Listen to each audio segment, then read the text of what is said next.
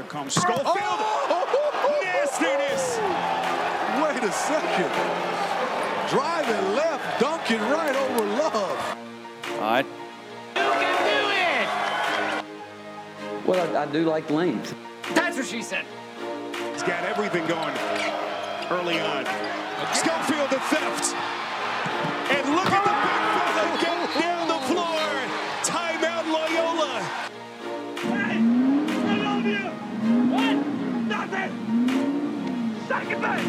Get up. You're my best friend. Good morning, afternoon, evening, brunch time, lunchtime, cool Friday afternoon in Knoxville, Tennessee time, basketball time in Tennessee time, top 5 basketball in Tennessee time, whatever time of day it is. It's the right time for the Go Vols 24/7 podcast. Wes Rucker, Grant Ramey coming to you from Fort Rucker Studio here on the aforementioned cool Friday afternoon in Knoxville. Less than, actually almost exactly 24 hours before Tennessee hosts senior day on the football field against the Missouri Fighting Tigers, who are offensively coordinated by the great Derek Dooley, ESQ, football coach, hair model, life coach, motivational speaker. Fighting Tigers, or did you just make that up? I just made that up. No, I'm depressed. I don't think it'd be cool if they were the Fighting Tigers, though. Just like I think it's Howard High School in Chattanooga is the Hustlin' Tigers. That's true. Forgot about that. Bengal Tigers. Shout out Chattanooga. Shout out 423. The other 423. You're from the other part of the 423. Guys, it is a football weekend in Tennessee, and there is no basketball game this weekend. So why are we talking to you about basketball? Well, there are many reasons. What's a basketball? What's a basketball? What's a round ball? We're talking to you about this because, well, first off, Tennessee basketball fans are a really good fan base, a criminally underrated, underappreciated fan base. The Vols also have a top 5 team right now and are 3-0 and just put the finishing touches on a pretty solid signing class, including one of the most exciting prospects Tennessee has signed in a number of years, I believe. So there's a lot to discuss, a lot to break down, and so we brought in our own Basketball Jones, Grant Ramey, for this podcast. Grant, thanks for coming on. I need the music. Coming on up to Knox County today. I need the Space Jam, Basketball Jones, whatever the song that was. Got a Basketball Jones. I don't know who sang that. It's soundtrack of my childhood, the Space Jam soundtrack. It's true. There was I think it was that, and the our middle school basketball team played a lot of Jock Jams. That was when the ESPN Jock Jam CD came out. Maybe Tennessee needs to warm up to some Jock Jams. I Believe I Can Fly in Space Jam was iconic when you were 8 years old, 10 years old, however old I was. It was true, and that's before also you knew exactly all the R. Kelly stuff, and But if before it became problematic, yeah. If you've not seen this, before we get going today, if you've not seen the sloth, I Believe I Can Fly on YouTube, there's a sloth being picked up and dragged across the street, and when he gets picked up, R. Kelly's I Believe I Can Fly starts playing because he's got his arms all spread out. It's I don't want to overhype it, but it's probably one of the 10 funniest things on YouTube.com. That would be my guess. You know what was not funny, Grant, was Tennessee's offense in a win earlier this week, a Tuesday night win. Was it Tuesday night? It was Tuesday night. Not a whole lot of fun to watch either. Tuesday night win over the Georgia Tech Fighting Yellow Jackets, 66-53. A lot was made of that game. There was much consternation that evening, and I got to tell you, Grant, I don't buy it, and I don't buy it for a couple of pretty obvious reasons. One, I think that game screamed for Lamonte Turner as much as any game I've seen the past couple of years. That was a street fight, a knife fight, and that's the kind of game where you want that little bulldog in there to make plays for you and to rough things up a little bit and to get physical and get chippy, get the team going. And secondly, despite having almost the worst-case scenario offensive performance Tennessee could have, the Vols still held an ACC opponent under 25% shooting. They still, I don't think, ever trailed by less than like 3 possessions for a vast majority of the game. And Tennessee won that game comfortably. They kept Georgia Tech at arm's length the entire time. So it wasn't the the most beautiful brand of basketball, especially the way we've seen this offense look at times. But I got to tell you, I think people who were upset were making a little bit too much of that. Yeah, people are going to be upset this time of year. People are going to overreact. I mean, it's a small sample size. It's a fraction of what you want to do offensively with Admiral Schofield not really doing a ton on the offensive end right now through 3 games at least. With Lamonte Turner, like you mentioned, that's a game where you need that third score. That's what Rick Barnes said after the game. That was the first game where they really missed him since he's been out with this sore shoulder or whatever's going on there. They need him back. They need that off the bench. They didn't hardly get anything off their bench. I think they had basically a 6-man rotation for most of the second half. Derek Walker didn't play in that game at all, despite foul trouble for Grant Williams and foul trouble for Yves Pons and guys like that. So trying to figure that out, and it's early in the season. If you can still be comfortable like that, that's great. When you're up 12, when you're up 13 in a game like that, it feels like you're up 100 because points are so hard to come by for Georgia Tech. So if they can play that brand of defense, the offense will come and go. But if they can limit teams like that defensively, they'll be fine. I think, and it's the reason I wrote my column about this after the game, is the thing that really, even at the first half of that game, it kind of became pretty apparent to me that if Tennessee didn't know before, Tennessee needs to know now that they're the sort of the sort of pedestal they're on right now, being a top 10 team, now a top 5 team. You are going to get a best shot from every team because you would be a heck of an NCAA tournament resume win for them. Right. You would be potentially a program turning win for them. You would be a chance for them to be on Sports Center, to be on the top 10 if you dunk on the top 5 team in the country. They're going to be living the life that Kentucky has had to live for decades now. As long as they stay where they are, they're going to get a best shot from everybody. Right, and when you commit to a North Carolina, a Duke, a blue blood like that, when you sign with those schools, you know what you're getting into. Yeah, you should. You're signing up for that target. You want that target on your back. And when these guys came to Tennessee, Grant Williams, Admiral Schofield, Lamonte, Bowden, Bone, etc., this is what they wanted to become. Yeah. You want to get to this point where you're a top 5 team in the country and relevant in the Final Four discussion and relevant as one of the best teams in the country. But it's going to take some adjustment, I think. I don't think they'll ever admit that because they say their expectations are so much higher for themselves than anybody could ever put on them and, kind of the company line. But I do think that's a transition process. You have to learn night in and night out that you're the team that people want to beat. You're one of those teams that people want to get on their resume. Even if you're Georgia Tech, you're probably thinking, well, we played a pretty good team. A really good team. We played them pretty good on the road and only lost by 13 points and had opportunities in the second half where it was cut down to single digits. So it's an adjustment process. They're going to take their lumps. They'll take one on the chin here at some point and kind of come back down to earth a little bit. But right now, it's a good basketball team, and they're playing good enough basketball to win these games.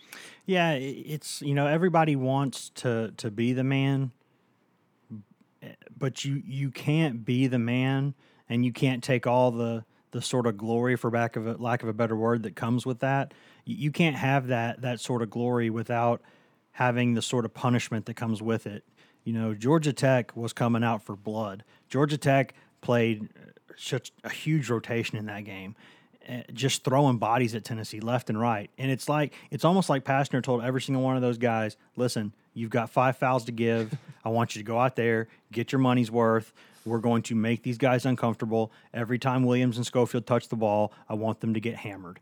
And I don't mean that like in a cheap or dirty way. I mean that those were some good, hard playoff fouls. When those guys, Williams and Schofield kind of turned the corner, thought they were going up for some layups and stuff like they normally would, they were getting body checked. And that's not the kind of thing that happens unless you're, 1, playing a rivalry game, sort of, or 2, a postseason game, or 3, you're a top 5 team, and that's what's going to happen. These guys, you saw Tennessee had 3 guys limping off the field at different times, or lifting off the court at different times. Just a lot of physical, kind of little confrontational kind of moments. I think you can look at the replay, and I don't want to assume anything, but you could almost see some intent there from the Georgia Tech player to step on Schofield's ankle the way he did. And those sorts of things, they're going to happen. They're going to happen on the road in SEC play. They're going to happen when teams come in, lower-level SEC teams come into the Tommy Bowl and try to do some things. This is what people do to Kentucky. This is what people do to Kansas, Carolina, and Duke. This is how they play them. Those of us who watch college basketball can tell you that if you're a top 5 team, you are getting everyone's best shot, and you are going to have to deal with it. And if this team, if you want to look at it from a bright side, though, this team should know exactly what that's like, because for the past 2 years, that's been them. They went out there and out-physicaled some ranked teams. They went out there and pushed some bigger teams around. And now, guess what? They're some of the biggest dudes on the block. You might see some slightly taller college basketball teams, but you're not going to see a lot of college basketball teams. You're going to see some, but not a ton with better length. And I don't think you're going to see any that are more physically powerful than this team. These guys, say what you will about those Duke guys, they're freakish. A lot of them are freshmen, and it's just hard to be physically developed unless you're Zion Williamson. When you're a cheat code, who's a monster. When you're a freshman, and it's hard to, Garrett Madenwald and those guys have done such an unbelievable job that this team physically should be able to handle that stuff. But they're going to have to be tough because it's like Rick Barnes said. He told them at halftime, guys, this is what's going to happen. People are going to try to be like, they're going to be Herculean against you, and you're going to have to handle it. This team should be the team, the group of guys that pick up that is seen as the old guys in the gym. When you're like, all right, we'll take them, that's fine. Yeah. And then you get whipped by them, and you're like, wait, what happened? How did Grant Williams just spin around me and then jump over me? Got all these gray hairs taking me to school. But, I kind of, after a game, Rick Barnes is pretty transparent, and he's usually got a pretty good – yeah. If he's aggravated, there's reason for him to be aggravated. If he's relatively pleased, there's reason for it. He's got a pretty good way to. He's not a guy that's going to say, "I got to go back and look at the film and see what it looked like." You don't have to. You get a feel for what he thinks. You get a little instant feedback there based on what he thought. And I thought he was going to be a lot more aggravated after that game based on how sloppy the first half was, turnovers, stuff, guys getting in foul trouble, stuff like that. But I thought he was relatively pleased after the game. I thought he. Basically, what he said is kind of the stuff we've been saying. You're going to get these efforts night in and night out when you're the number 5 team in the country. People are going to try to do anything they can to stay in the game with you. There's going to be nights like this. If the defense is like that, then they'll survive. But I just don't think there's any sense in you don't want to overreact one way or the other when you're 3 games in, when it's November, when it's we're just now heading into Thanksgiving week tournaments. You don't want to be your best team. Right now, as Rick Barnes has said over and over at this point, you want to build up. And when Lamonte gets back and when Admiral kind of sort of gets back into his flow and kind of they got more pieces to the puzzle kind of fitting together, then you'll judge the team. But until then, you win a game, move on, learn your lessons from it, and get on to the next one. Yeah, isn't it funny that we're talking about a situation where you beat Georgia Tech by 13 points and kind of control the whole game, and yet there's still a lot to complain about. You're in a pretty good position when that's the case. And also, I don't think there are going to be many times this season. I might be totally wrong, and this might be the start of a downhill slide, yada, yada, yada. Who knows? We never really know. That's the thing about sports. You just never really know. But I'd be stunned if there were a bunch of games where Admiral and Grant both struggle as much as they did in that game. Normally, when one struggles, the other one kind of goes lights out. And that kind of didn't happen in that game. Grant missed a bunch of free throws that he doesn't normally miss. Schofield, even before getting his ankle stepped on, just something wasn't right. There was a hitch in that giddy up all night long. The shots weren't falling. Plays that he normally throws down, he was kind of laying up and getting blocked. Nothing was right for those guys in that game, but they showed sort of the toughness that we've come to appreciate from them because Grant Williams came back after getting knocked down pretty hard several times. Schofield, a couple times, basically could have said uncle, and I'm not going back in the game because I can't walk right now. Had his foot stepped on, right? According to Twitter.com. Oh, yeah, just pretty much stomped on. It was a red cardable offense in soccer, I think. But like 2 times he was Willis reading it coming back into the game there, and so almost the second time I was like, Admiral, what are you doing, man? Just sit down. You're cooked. Just take it easy on that thing. But if there's one thing I trust in that program more than anything, it's Chad and the training staff. I think those guys are great. So they obviously thought it was safe for him to come back in. But I don't think you're going to see a lot of games where both of those guys are going to be struggling like that, and they still won it comfortably. Yeah, and we're talking about Grant Williams struggling because he had 4 turnovers and he missed 4 free throws, but he still finished with 22 points and 8 rebounds. I mean, he only made 6 field goals, but he went 10 for 16. 7 rebounds in the second half, too. And Rick Barnes keeps saying consistency. Grant's got to rebound better. I think he only had 1 rebound in the first half. 7 rebounds in the second half, but he's the team's best rebounder right now. I think he has 25 through 3 games, and that's 8 point something per game. That's the best on the team. So, and Admiral, I don't really know what's going on with Admiral. I don't think he's played that poorly. He just hasn't been himself. He's kind of trying to find that mid-range jump shot or whatever, and trying to find that 3. I mean, there's not going to be many nights, like you said, where he goes 3 for 13 from the field and struggles the way he did. So once they get kind of all these pieces back and kind of figure out how they fit together, you know how they fit together. It's just a matter of how this team kind of comes together, I guess, and how this team kind of the identity they build over a few games and not just 3 games. A couple things there I wanted to mention. One, I think we take it for granted sometimes just how coachable Grant Williams is. For a guy who apparently, according to Rick Barnes, his biggest flaw is that sometimes he thinks he knows everything, and he has a bit of an ego about him. Even if he doesn't mean to, he just kind of does. He's just kind of one of those, smart kids who is like that. Every time you challenge him. When you say ego, it's not like arrogance. Yeah. It's like confidence, I guess. It's confidence gone a little bit too far, basically, is what it is. It's not like malicious ego. It's kind of a benign ego. It's just kind of there. But the way as coachable as every time that you challenge him, I mean, every time that Rick Barnes comes after Grant Williams, he gets what he wants. Because I can almost guarantee you that he looked at that rebounding, he looked at the halftime stats, and he basically said, Grant Williams, 1 rebound, pathetic. And then what does Williams go out there? Gets about 7 in the second half. He goes out there and does what you ask him to do. That was the first thing. And the second thing is Kyle Alexander is finally starting to kind of become the guy that a lot of us kind of thought he could be. We didn't know that he definitely would be, but thought that he could be. And he's being more aggressive offensively. He's more comfortable on the floor. He's comfortable with the ball in his hands. He's basically playing the same level of defense that he has. And now he's even got the confidence to step out and chuck it a little bit. So I think when you look at the way Alexander and Fulkerson are playing right now, that's a couple of guys that, if they keep playing pretty well, I mean, this team just has more options. Yeah, I mean, Kyle was a guy 4 years ago when he was a freshman. They were going to Brooklyn for a different tournament up there. And I remember writing before that tournament, writing a story about how he got an offensive rebound and put it back up and scored. And that was a nice step for him. Yeah. Like, that's how new he was, still relatively new to the game of basketball. I mean, he picked it up as a junior in high school, like Rick talks about constantly. Yeah, he's mentioned that one quite a few times. And now he's a guy that's running the floor and finishing lobs and hanging on the rim and blocking shots and rebounding on both ends. I mean, he's a guy that there were scouts there the other night. There have been scouts of practice, NBA personnel, Warriors, Mavs, Spurs, Thunder, Kings. Those are the teams that, off the top of my head, that have watched them practice. He might be the most interesting NBA prospect. Yeah, on the team, because he's going to still grow into that body. I can tell you there's at least one Eastern Conference team that's paying close attention. He can still put a lot of weight on that body and still run like he runs. He's going to get, the longer he's in the game, the more he's going to get more comfortable in his abilities on both ends of the floor.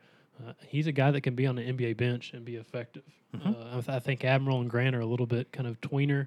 Got to figure out what they can do at the next level. I think Kyle can.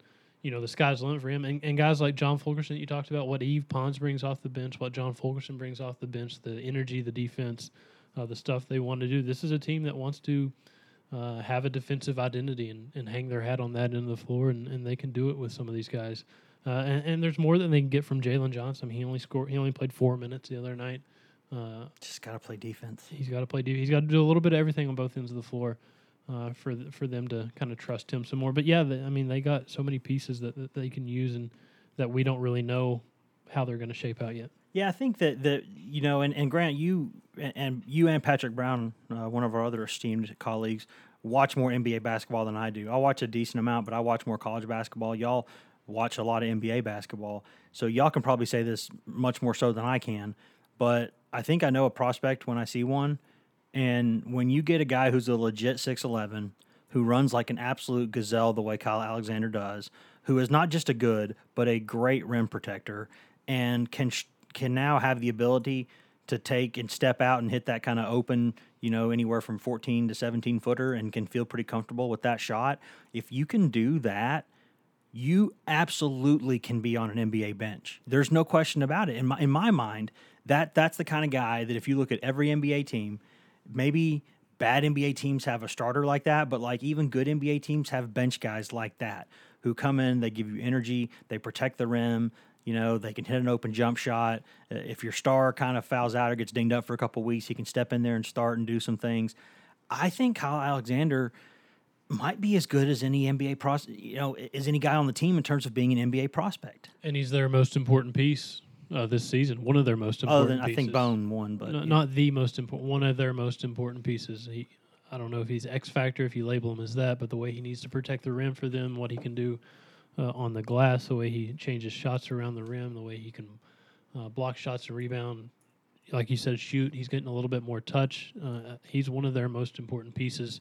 And it feels like you say that about a lot of guys, but, I mean, you saw what happened and how much Rick Barnes kind of, after Loyola last year, the loss and not having Kyle in that game because of the hip issue, how much of an effect that had, and maybe he could have had some of those fix-it plays that Rick talks about all the time. I think he's one of their most important pieces.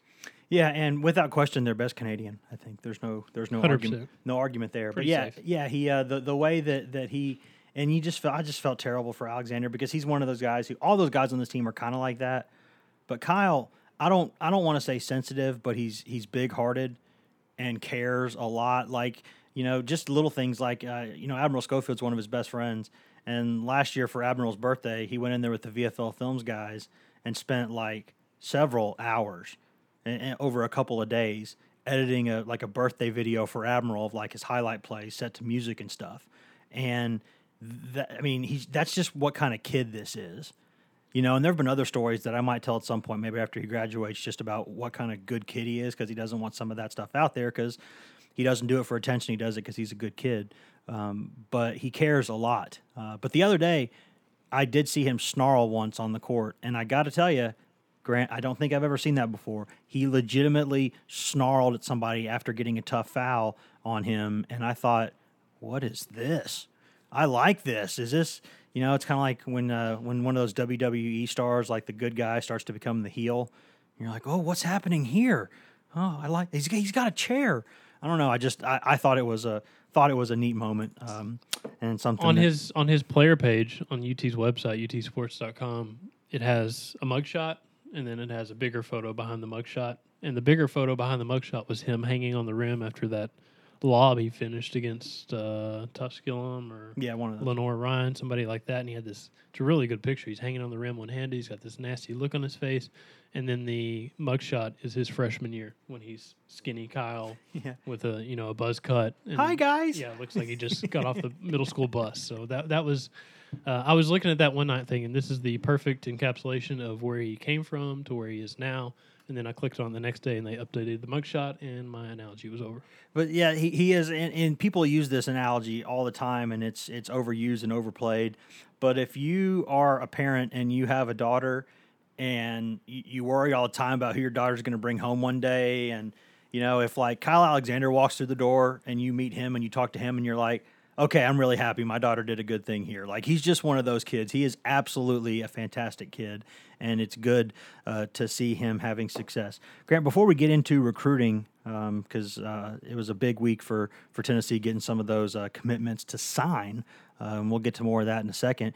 We do need to talk about next week because I don't think we'll have a chance to record another Hoops podcast before you go to Brooklyn for the NIT. I'd like to, but I'm looking at the schedule, and it's just kind of hard to figure out how we're going to make that happen. So just in case. Thanks, football. Yeah, we need to. Yeah, thanks again, Pruitt. But we need to talk about just sort of this week and what it means because, let's be honest, it's November. And college basketball seasons are not made or lost in the month of November. But this is going to be a big opportunity. Lots of eyeballs on Tennessee this week, playing against certainly a prestigious opponent. Maybe not a great team, but a decent team in Louisville in that first game. And if Tennessee can win that game, and you don't want to look too, you don't want to when you're playing Louisville, you want to focus on Louisville 100%. But if Tennessee wins that game, that potentially sets up a top 5 matchup Friday night prime time against Kansas. And that almost seems like a regional final kind of game or something. I mean, that's big time, and could be a big week for the Vols. And you will be up there in person. Despite my best friend living in Brooklyn, and you took the trip, but that's okay. It's not a big deal. I mean, I'm still happy for you. But Still very happy for yeah, you. I'm very happy for you, jerk. But what kind of Hope you have a safe trip and nothing bad happens. yeah? Hope you don't trip over anything. Hope you don't get beaten up at the Macy's parade. But how big of a week is this for Tennessee? It's big. I mean, look back to last year. Tennessee went to the Bahamas. Nobody really knew who they were, and they beat Purdue, and they gave a really pretty tough test to Villanova, eventual national champion Villanova. I think they were up like 8 or 10 at halftime before they fell apart in the second half, or before Villanova woke up in the second half, whatever it was. And then the next day they beat NC State, and that was 3 really good performances out of that team, 2 good wins, and kind of set the tone for what was next. I think they were ranked by the first week of December, something like that. So these November tournaments, they're not the end of the world, but they can certainly kind of set the tone one way or the other. And obviously Louisville is a brand name. It's a little bit of a different scenario when you have a first-year head coach in Chris Mack, and obviously everybody knows what Chris Mack is capable of. It's kind of interesting. They'll face Almost Tennessee coach several times, Chris Mack. Always rumored or connected when there was an opening. Tennessee going to Cincinnati and saying, we're not getting on this plane to go back to Knoxville without you, and him saying, well, I'm sorry, you're going to have to get back on the plane. that Chris Mack. But yeah, it's big time. He has Quan 4 on his roster, which everybody thought Tennessee was going to have as the 13th scholarship on their roster, as the Quan 4 Bowl. The graduate transfer out of Richmond. I think Grant Williams mentioned him the other night in post-game media after Georgia Tech. I don't know what happened there. He's committed for a month, and then he couldn't get into school or something, and he reopens his recruitment. He lands in Louisville. Anyway, he would have helped Tennessee. Obviously, he would have given depth. I think we've talked about that at length on this podcast before. But, yeah, if you win, you're probably getting Kansas, which was the preseason number 1, which is now number 2 because of – not because of their own fault. Yeah, nothing they did. It's just how freakish Duke has looked early in the season. And if you don't get Kansas, you get a Marquette team that's ranked. I mean, they're number 24 in the poll. That's a really good scenario if you can go and you can get Louisville on your resume, even if it's not the same the brand name Louisville's been in the past. People still respect that name. And I bet it'll have a decent RPI by the end of the season. Right. And then you look at Marquette. They're a ranked basketball team. They're probably going to be ranked next week. We'll see what happens, but it's going to be a really big week for them just to kind of set the tone as to what they can be, which direction they're going early in the season. They don't have a really tough test, I don't think, when they get back until maybe Gonzaga early December and Memphis on the road. That's their first true road game is December 15th. So these are the games where they're going to test themselves and try to figure out who they are. And importantly, it looks like, not 100%, but it looks like Lamonte Turner will be back for this team. And hey, I got to say, those times they've had with Bowden and even Grant Williams running the ball up the floor, they've looked okay in those situations. It's not been the end of the world, but I think everyone knows how much this team needs Lamonte Turner, because there are times in a season where you're just kind of you're kind of having a bad night, things aren't going really well, and you need a tough guy like that who can step up and say, give me the ball, I'll score 30, I'll pick this team up on my back and I'll go get it, I'll get everybody fired up. And he's one of those ultimate competitor types who I think, honestly, and I don't know if I can say this with 100% certainty, but I think he might be the most natural alpha type on this team in terms of his personality. Admiral has some of those qualities about him, but he just doesn't always kind of have that. He kind of has that presence, but doesn't always have that mindset. Grant Williams has the game to do it, but not really the personality. It's just not him. Then you got guys like Kyle who are not really natural type A types, and Fulke's bringing great energy. Had some great moments in that Tech game, but is not that kind of guy. I think Bowden's such a nice kid, but so quiet most of the time. Funny when he wants to talk, but normally a pretty quiet, reserved guy. And I think Lamonte might be the most natural alpha type they got. The most kind of got that junkyard dog in him. Yeah, you know not to go after Lamonte. I saw him almost fight like the entire LMU team in a pickup game once because one of them said something after getting an and one on him or something, and then Lamonte scored like the next 15 points in the game and basically turned around and went to that whole LMU team, which was like the D2 Final Four type team at that point, a pretty decent team with some big guys, and he kind of got in all their faces and was like, "Who wants some?" I mean, he's that kind of guy. Cancel what I said about Marquette. I forgot they lost at Indiana the other night by like 23, but I've slept since then, so they're probably not going to be ranked next week. But back to Lamonte. I mean, remember what he was doing this time last year. They don't win at Georgia Tech last year without Lamonte. He Correct. scored like 27, Yep. hit a bunch of foul shots, hit some threes. He hit the three in the final 30 seconds against Purdue to force overtime in the game they eventually win. I think Purdue was like number 8 at the time. They need him. They need him back. It's just such a weird situation. It doesn't make sense that you play 15 minutes in an exhibition game against Tusculum on October 31st, and then you can't play again, and you're a light participant in practice all the way through mid-November. So if he's back, if he's healthy, that's great for them. They need it. They need that energy off the bench. They need the production because he changes this team. It doesn't really, to quote Rick Barnes, it doesn't matter who starts games. It matters who finishes games. Lamonte is a guy that finishes games. He's a guy that's never afraid of the big shot. He beat Kentucky. He hit that shot at Rupp, and then it took stones to take that shot too. And then he turned around and stared at the crowd like, "Who wants it?" Yeah, I just hit that shot. I mean, that's Lamonte. That's the guy they need back. That's the guy at the front of the line trying to fight somebody.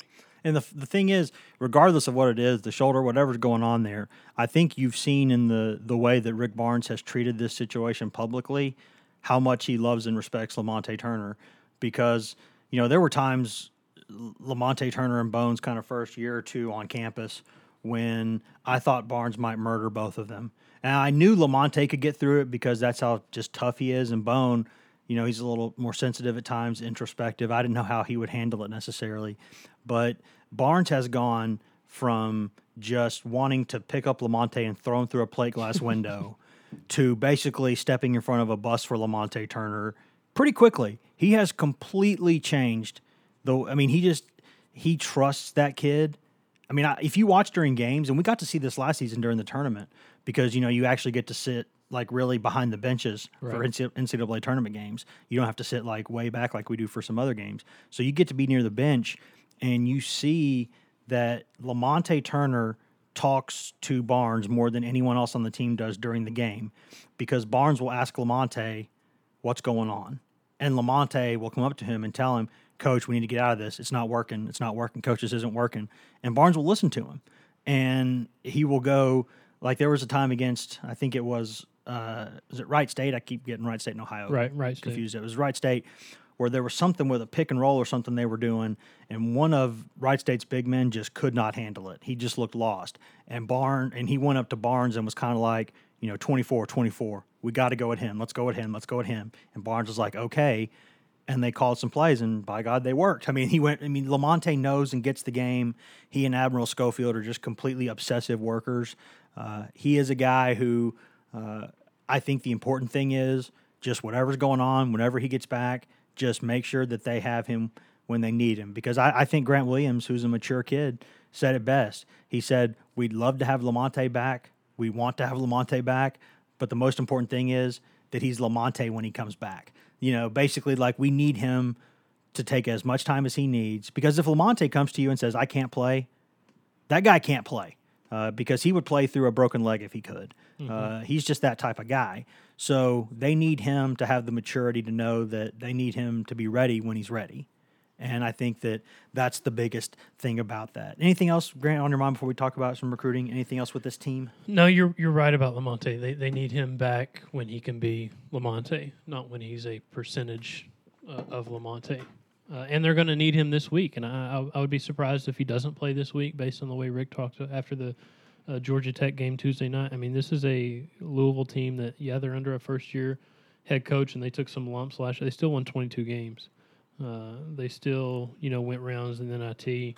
They're going to be a team that knows how to win games and knows how to challenge you. So they're going to need Lamonte there. And obviously Friday, when you get to either Kansas or Marquette, you're going to need him then, and you're going to need him moving forward. So the sooner the better, beginning Wednesday. Yeah, because when things break down, he's just a guy who can kind of create his own offense. Right, he's not scared. He can create his own shot. He lacks no confidence. He'll take a shot. He'll take a 25-footer over two 6'9" guys at the same time. He just doesn't care. If he can see the rim, he's got a shot. That shot at Rupp last year. I mean, when the ball's in there, Not you're a good shot. When the ball's in there, you're like, Monte, what are you doing, man? And then splash. And he hits it, and you're like, all right, man, that's cool. Yeah, no. Yes. So I'll say before we go to recruiting, it was good to see Shambari Phillips back in Thompson Bowling Arena. Always been a guy with a lot of game. He's frustrating. He's mercurial. He is like the definition of mercurial because you just can get a 25-point explosion and then you can get a what are you doing kind of game from him. But you could tell the nerves maybe were getting to him a little bit in that return. But there was absolutely no bad blood between him and Tennessee's players. They all hugged him. They were happy to see him back. They were happy to see that, it's like Grant says, he's home now. He's at Georgia Tech. Yeah. He knows a lot of guys on that team. Even the transfer, the big man Banks that they brought in from Texas, he and Shambari go back. So Shambari's kind of home where he belongs now, and I think everyone's happy to see that. And before we talk about recruiting, I will say I've not mentioned this on the podcast for a long time because this guy has tried to remain private about it, but the cat's out of the bag now. Welcome back, Tom Satkowiak. It's great to have you back, Tennessee's. I guess he's the associate athletic director for communications now. It's kind of funny that Tennessee might be the only SEC school now where the main head honcho for sports info is the basketball guy and not the football guy. Right. But Tom has been at Tennessee for years. He loves Tennessee as much as anyone does. He's been a loyal servant, a loyal soldier for that athletic department, and a guy who I have a lot of respect for because he knows who signs his paycheck. He defends his guys. He protects his guys like family. But he also understands the media have a job to do, and he is accommodating. Like if we need somebody for a podcast, we can make it work with Tom. If we need somebody after practice, before practice, if you need to get an assistant coach, if you need to go to somebody on background in the program for something, he is just as accommodating as it gets, and honestly, just a really good guy. And Tom has come through his transplant really well. And back in like 4 weeks, when it's supposed to be like a 6-week thing. Just unbelievable. I mean, that's a huge deal and a risky deal. And just thank you a million times over to the people out there who are organ donors.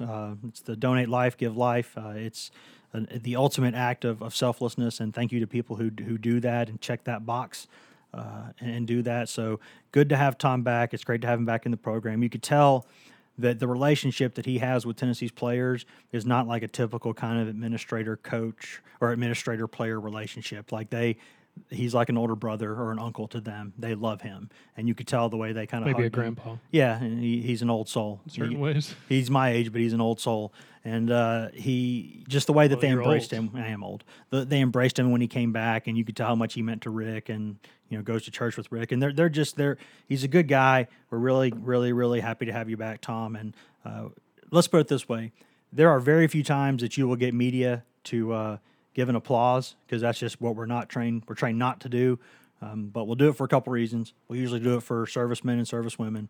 And, Free food. And yeah, that too. And when Tom came back, Rick said, "Hey, let's give him a hand." And I don't even know if Rick said that. We just did. When he said Tom was back, like everybody kind of gave a bit of an applause because it's good to have you back, Tom. It's the University of Tennessee is a better place with you than without you. So with that, we will go on to recruiting before we get out of here.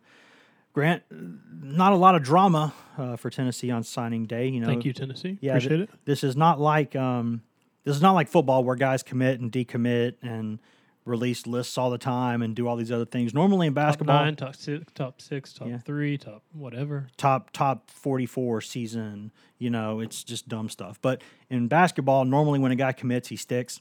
And it was good to see Tennessee get through that. Of course, we're going to laugh because Tennessee somehow signed one of the top players in the country, a 5-star player, and still had the number 27 signing class in the country, which is almost impossible to do. But I like all the guys they took in that class. Will obviously start at the top, though. Big get with Tennessee and 5-star point guard Josiah James. Huge. I mean, everybody remembers it was only, September when he committed and kind of surprised a ton of people by picking Tennessee and not picking Clemson. If y'all remember, he had gone to Tennessee on an official visit. The next week he went to Clemson on an official visit, and this is a Charleston, South Carolina kid. I think his mom might have gone to Clemson. There was some connection there. So the Sunday after his official visit, he cancels his Duke visit that was scheduled for a couple weeks later and says, I'm going to announce something on Wednesday, and everybody's thinking it's Clemson. And he ends up picking Tennessee and surprises a ton of people. But, yeah, this is a guy that changes instantly changes your roster. As soon as he signs, as soon as he gets to campus, everything next June or whenever it is, May, he instantly changes your basketball program because he's a 6'6" point guard that can score at all three levels, that can defend, that can do just about everything. I'm going to stop you right there. You said he is.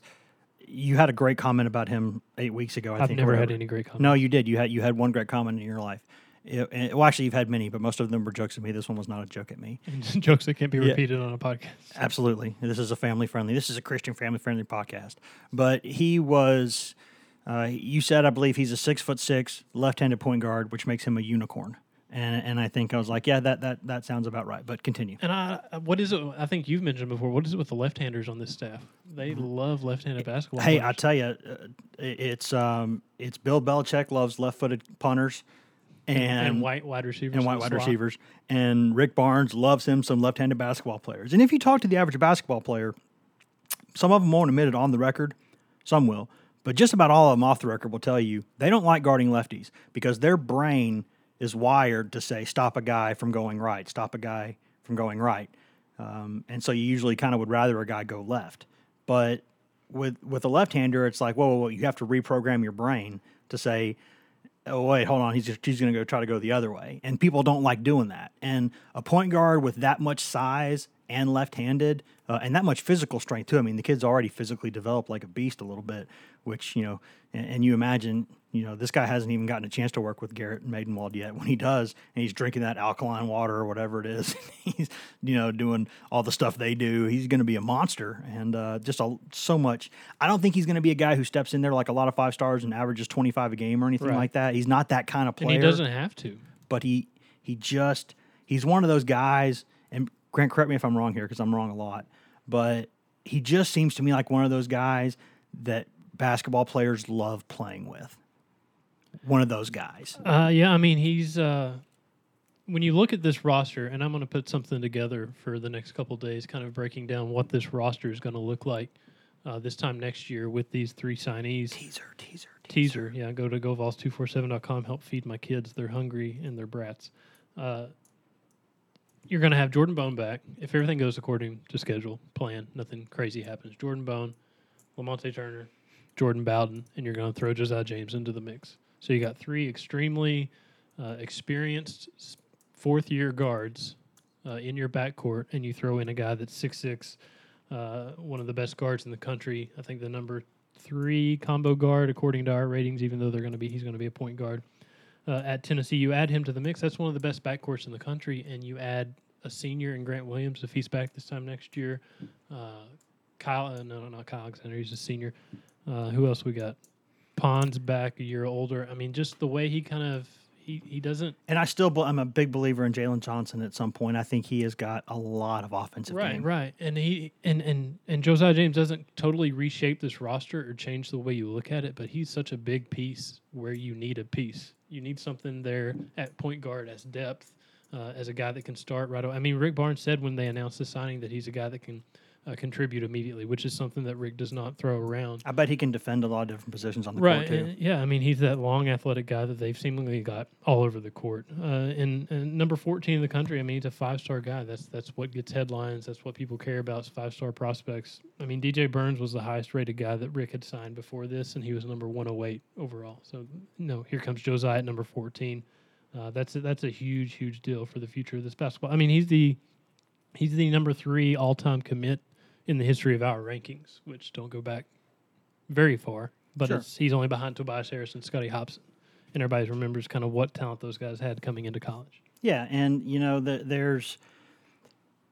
I talked to one scout about this guy, and he said something that it sounds kind of silly, but it's one of the most complimentary things a scout can say about a player. He's a ball player, man. That's what he said. The guy said he's just a ball player, man.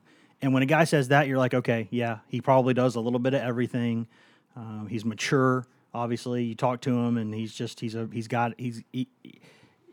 seems to be kind of mentally strong, like Barnes wants his guys to be.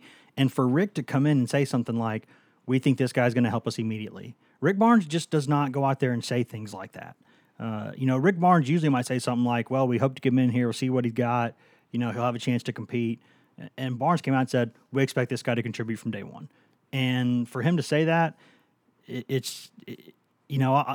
Rick Barnes, the way he has built this program, I have never been around a coach who from day one said that he was going to do something a certain way, and then it went exactly that way. I've never seen anyone do that more than Barnes, because he said, one of the first times I sat down and talked to him off the record, he said, I'm going to build this thing. I'm going to go get some guys, and some of you might go, what's he doing with this guy? I'm going to go get some guys that are going to be foundation guys. We're going to build a program with those guys. We're going to win with those guys. And then if we're just a couple pieces short of winning a big one, we're going to go get one of those, quote, 5-star guys, and we'll throw him into the mix. And that is, by goodness, exactly what Barnes and his staff have done. And I think they deserve credit for it. And it's interesting because you look at the other two guys in this class and you say, again, some people might say, what are you doing, Tennessee? But we'll talk about the second one in a minute. But first, I want to say, the more that I see people talk about him and I hear people talk about him and I just see Drew Pember from Bearden High School right here in Knoxville just down the road, I absolutely love the upside of that kid. And he is you see him listed anywhere from 6'8" to 6'10" or whatever, just depends on who's. He says he's 6'10". Yeah, I mean, and we'll see. But he's certainly big in terms of he's got long arms. He's a much better athlete, I think, than people think he is. And I'm telling you, to get a guy who has that much fluidity and dexterity at that size and the shooting range, it's rare to see a kid who's 6'10" at that age who is that kind of fluid and has that much range on his jump shot comfortably and who understands the game as well and has as much offensive skill as this kid. We all know he needs to get bigger. We all know that physically he has to develop, but I like this kid a lot, and there are people, Grant, I think that you've talked to also, who just absolutely love the outside of this kid. Yeah, I've heard him compared to Chandler Parsons, if anybody's familiar with his game. A ton of people, when they first start talking about Drew, start talking about how good of a shot blocker he is and kind of how he can time stuff defensively. That's a big deal. Obviously, when you look at these kids that Rick signs, they all got to kind of check some boxes. Athletic, long, got good size, got good touch, can play defense, is versatile defensively, can block shots, whatever. I think Drew checks off a lot of those boxes. The touch is one thing. What he can do defensively is another thing. That kind of size, you just sees the floor and you can't passes it. You can't have enough 6'10" bodies on your roster. And what you're talking about in terms of the way they've built this program, this is already an old basketball team. The roster they have sitting here today, it's going to be a year older this time next year. With 10 of these guys scheduled to come back, 10 of these scholarship guys scheduled to come back. You don't have to rush Drew Pember.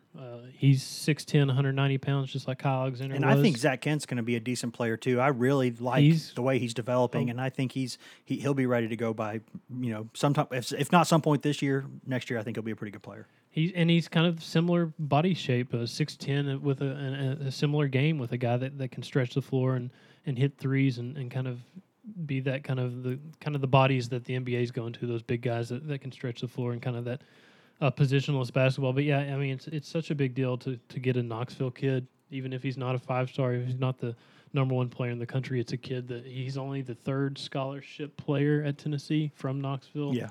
To play basketball since Doug Roth, I think, in 1985, something like that. And obviously, Jordan Bowden was the second one. So that's a really good signing, and they can take their time with him, just like they can with Devontae Gaines. Yeah, and I think it's good to see that Rick Barnes has the confidence to take some of these Knoxville kids too, and says that he can see something in them. And I tell you, I learned. I don't want to say people exaggerate things and they say I know everything I need to know about this.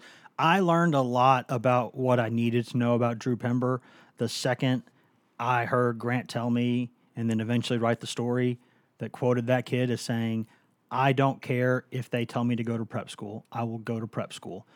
That to me tells me two things. One, that kid wants to be a part of your program so badly that he'll do anything to succeed, to get there and then to be good there, because that's how much he loves the place and wants to be there, and it's a dream for him.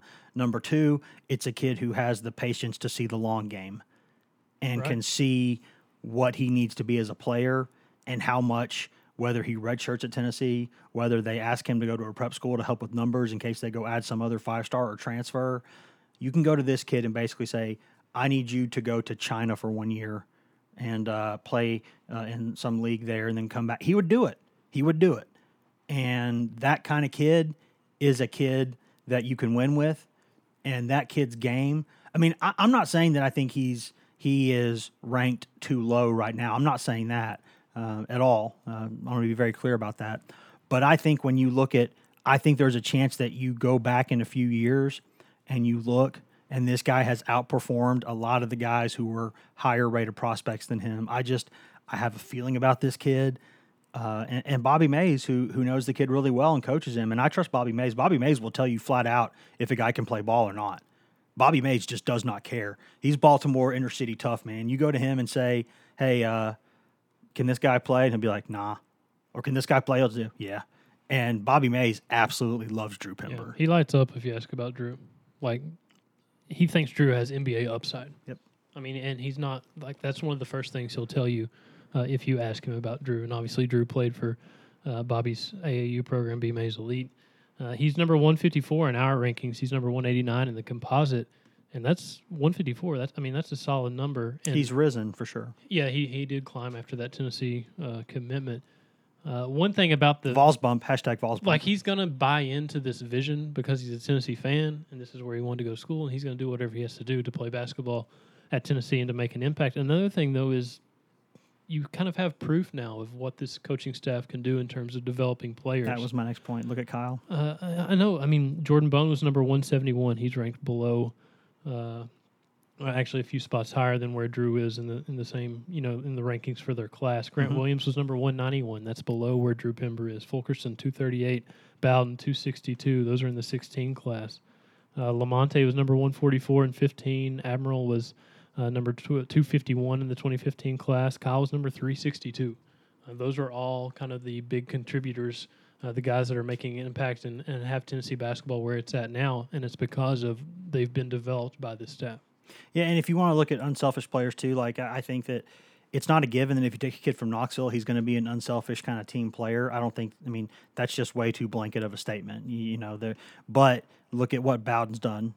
The reason why Rick Barnes loves Jordan Bowden as much as he does, and the reason why Bowden's one of Rick Barnes' favorite players on the team and has been for 3 years, and the reason why Jordan Bowden will start as long as he is at the University of Tennessee is because he does absolutely everything Rick Barnes asks him to do, and he tries to do it as hard as he can. And if you ask Jordan Bowden to go guard a center, he'd go guard a center.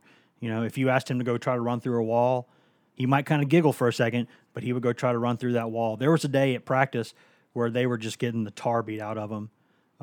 Just a really brutal physical drill. Brutal. It was brutal. It was so bad it was a new word. And these guys just look like they were cooked. I mean, you had guys like Bone, who never looks tired, looks like he has 3 lungs. Bone is sitting there just getting stretched out because he's cramping up. Lamonte's on the floor in agony. These guys are just not in good shape. And Bowden is standing up like a freaking statue and looks at Rick Barnes and says, "You ain't hurting me."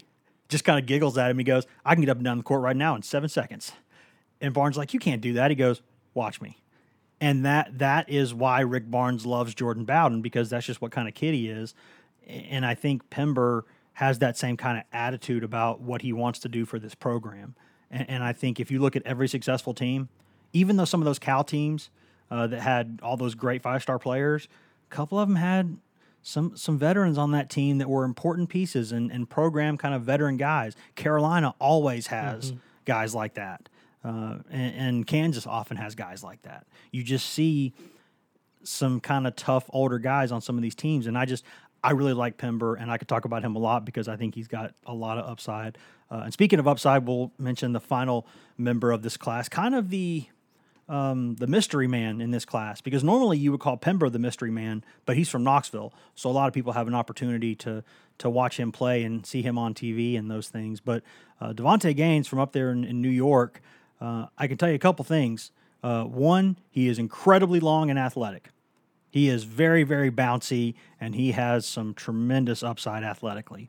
And also, he got a commitment from Tennessee really early in the process, and he never really got a bump in the ratings, so he still kind of stayed under the radar. So there's a lot of things that you go, I'm not really sure about, but there are one thing that has never, ever, ever wavered is Tennessee's belief in this kid. They took him early in the process. They didn't care when he didn't get a rankings bump. They didn't care if a lot of huge offers didn't come his way.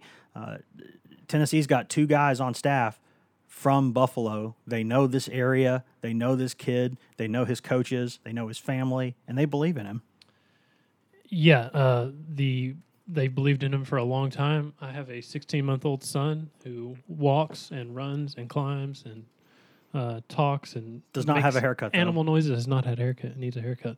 He's got a mullet. He He's got was a not mullet. born when Devontae Gaines committed to Tennessee. I mean, that's how long this kid has been. And people kept wondering: are they going to recruit over him? Is this kid going to get lost in the shuffle? Is something going to happen? No, he just stayed committed, and he signed Thursday, the day after the fall signing period opened. Yeah, you're right. He's another guy that's it's upside, it's vision, it's athletic ability, it's length, it's what he can do from the wings. Kind of, you think maybe it's similar to a Jalen Johnson or maybe what Yves Pons can do from the wings. Kind of those freakish athletes. Yeah, and the rankings aren't really there. He's number 206 in our rankings. He's 217 in the composite. But like we mentioned, how many players on this current roster were ranked worse than where this kid is coming in? So if they develop him, and he's another kid, you take your time with him. I mean, what I was sitting there trying to figure out the other night, can a college basketball team afford to redshirt 2 kids in the same season? I mean, that's a pretty big percentage of your roster. But when you look at this roster next season, what it should look like. Well, then you wonder, too, what it does with future scholarship numbers down the Right, road, right. If it bundles up too many people in the same class. Right. Unless And you that's- redshirt, and unless you that's- take a project the next year and redshirt him, too. Right, that's what Rick does not want is 5 guys in one class, 2 guys in the next class, 1 guy in the next class after that. They want balanced numbers, but I mean, I don't think Devontae's any more ready to contribute as a freshman than Drew Pember will be. So it's a matter of, do they redshirt both, or kind of how do they navigate that? But these are 2 long haul guys who sign them, get them on campus, get them in the weight room, get them in your practices, get them in the film room, kind of develop them, stash them away, and then when you need them down the road, let them see what they can develop into. Yeah, I think it's tough to see because you don't see this very often in basketball, but it would have been really good for either Gaines or Pember if one of them could have graduated early and enrolled in January, because Tennessee had the space to do it, I think, with one more scholarship. It would have been really good if one of them could have graduated early and come like Jarnell Stokes did, but use that year to redshirt and just be like, you know what, you are Garrett Maidenwald's first son. You know, that's what you're going to be for the next several months. Right. We're going to call you Devontae Maidenwald. I mean, that's what you're going to be, or Drew Maidenwald. That would be ideal if they could do that for either of those guys, but it didn't work out that way. And I just, Gaines is one that there's not a ton of film on him. He kind of just is way under the radar, and I don't know enough about him, and I don't know enough analysts who know enough about him to judge one way or the other. But I do know this: he has been committed to Tennessee for a long time, and I have not ever seen Tennessee waver on this kid one bit. It's like they got their claws dug into him, and they weren't letting go. And that with this staff, I think, people say things like, why do Alabama football players, why do they commit to Bama and get a bump? Well, look historically. Look at the past several years. If you have to err on the side of something, err on the side of those guys know what they're doing. And I'm not saying Tennessee basketball belongs in the same sentence, because it doesn't, but that sort of theory, I think, holds to what I've seen from the kind of players that Barnes and Lanier and Oliver and Schwartz want. When they identify a guy and they go all in on a guy and they push for a guy, there's usually a reason for it, because Rick Barnes said when he got Grant Williams that he was getting the next PJ Tucker, and people that no one understood that but him, basically. And he didn't try to say it in an arrogant way, like Rick does. He tries to say it, and it's like, I don't want this to sound arrogant, but here's something that sounds arrogant. That's Rick. But Rick knew, he saw something in Grant that a lot of people didn't see. And when he goes and gets these guys, sure, he's going to miss sometimes. Everybody does. Not every 5-star Cal gets is a star. But I think I trust my instinct when he wants a guy is to trust that he wants that guy for a reason. Right. And I think he's earned that right. So what do we think about this class overall, Grant? I mean, I think that, I wouldn't have minded seeing one smaller guard in that class. I think that's still something that, if Joe, here's what I see. Let's assume that, we don't want to assume, but let's say that Josiah James is a one and done or a two and done type guy. I don't know that he is, but let's say that's the case. That means next season you've got Bone gone, Your entire Turner backcourt basically gone, leaving. Bowden gone, and James would go to the NBA, and you are up crap creek with a turd for a paddle the next year at point guard. You're having to do something like put Jalen Johnson there, or you're going to have to do something. Say Grant Williams. Do you want to try to play a little bit of point guard your senior year? I mean, you're going to have problems, and so you'd have to go get a grad transfer or a JUCO guy. So I think if I were to and I'd ask Barnes about this too. And in fact, the next time we get a chance to kind of sit down either on the record or off the record with him, I want to ask him, why was there not maybe one more small guard somewhere in this mix? Because they just sort of need one of those guys. Because I don't think they're at a point where Kentucky is, where you can say, screw it, I'm not worried because I'll just go get the next stud the next year and be fine. I don't think they can do that. I think that's one big hole that I see in this class that I think maybe could have been addressed. Yeah, they got work to do at guard. There's no doubt about that. And obviously, adding somebody like Josiah James does a huge thing for your point guard, kind of as an immediate contributor. But yeah, you do wonder, is he a one and done talent? If not, is he two and done? I don't know how many years this kid's going to waste his time in college before he goes on to the next level. And yeah, there are needs, and the guards, the backcourt, you got to replenish there when you have so many guys in the same class. Because Eve's not a point guard. No, you have to find some answers there, and obviously that's going to be a really big focus for them going forward. They need to find probably a true kind of center rim protector, a big body kind of guy, not just a lengthy kind of power forward, small forward. That can, I think Derek Walker can do that, but you need another one. Right, you do, yeah, and those are kind of the needs they're going to have to address. They can kind of relax at the wing for a minute because they have some young guys coming up. But a million of those. They're going to have to replenish the backcourt in a big way, and they're going to have to find a rim protector. But maybe they keep kind of building on what they've done and the kind of recruiting momentum that they can build off of being a top 5 team that gets the kind of exposure of a top 5 team. So we'll see. Yeah, because I look at the future wing position there for the next few years. I think they're good there. I think they're really good there in the front court. Maybe one more rim protector would be nice, but I look at that next generation of guys, Walker, Kent. I really, really, really love DJ Burns. I think the upside of that kid is potential NBA upside. Kind of forgot about DJ there for a minute. I mean, you talk about a 6'10" dude who has really good touch, left-handed, can shoot from three actually pretty well. He's going to change his body physically over the next year, and when that baby fat turns into muscle, he's going to be imposing. There's a lot to like there. I think I think I'm on record as saying I think Kent's a nice player. So I like what they've got there, but I think point guard is a potential concern. I think that's one that for this year and for next year, I think they're going to be just fine. Shout out to the body changer, Garrett Meanwald. I don't think I've ever seen a strength coach change bodies the way that dude has. Yeah, whatever he's doing, I don't know if it's just some good old-fashioned I mean, it just looks to me like when I look at it, I think, where's your deer antler spray?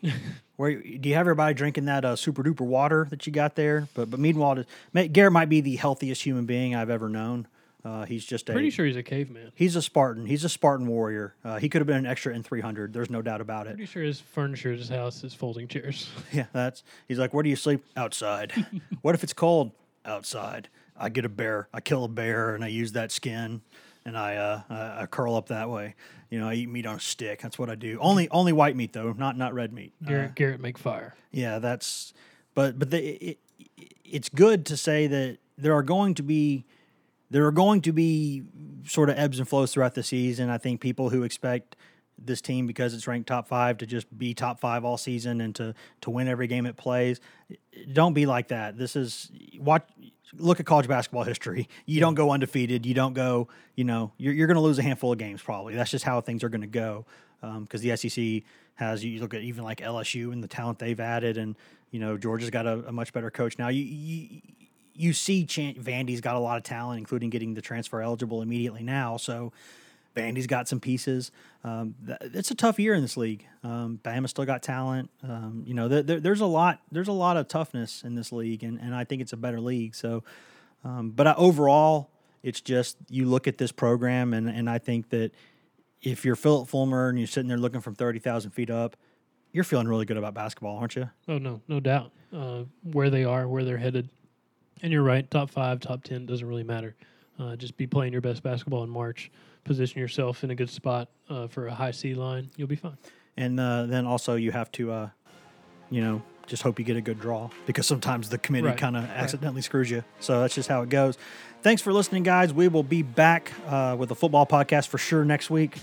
We might try to get Grant on the phone from Brooklyn, maybe for a Hoops Update podcast. I think live from the parade. Yeah, that would be maybe a good use of company Tell you what funds. Snoopy looks like. Maybe we'll stretch that travel budget to do that, make it count. So regardless, we'll be back for sure a football podcast next week, and at the very least, we will have some hoops nuggets in that football podcast next week. Everyone have a safe Thanksgiving week. Safe travels if you're on the road this weekend. Thanks for tuning in. You can get us all the time at 247sports.com, where we've, for the less than one cheap, mediocre lunch a month, you can get a full month of GoVols 24/7 access. We also have always at least a 7-day trial period for you to try it before you buy it. We are on Facebook at facebook.com/GoVols247. We have a lot of Facebook Live events on there. We're at twitter.com/GoVols247. I'm on Twitter at WesRucker247. Grant is on Twitter at Grant Ramey. Patrick Brown is on Twitter at pbrown247, and Ryan Callahan is on Twitter at RyanCallahan247. So until next time, guys, be good, be safe, have a good weekend, stay warm, and we'll see where this thing goes. It's looking pretty decent for Tennessee hoops and for Tennessee football right now, so not a lot to complain about.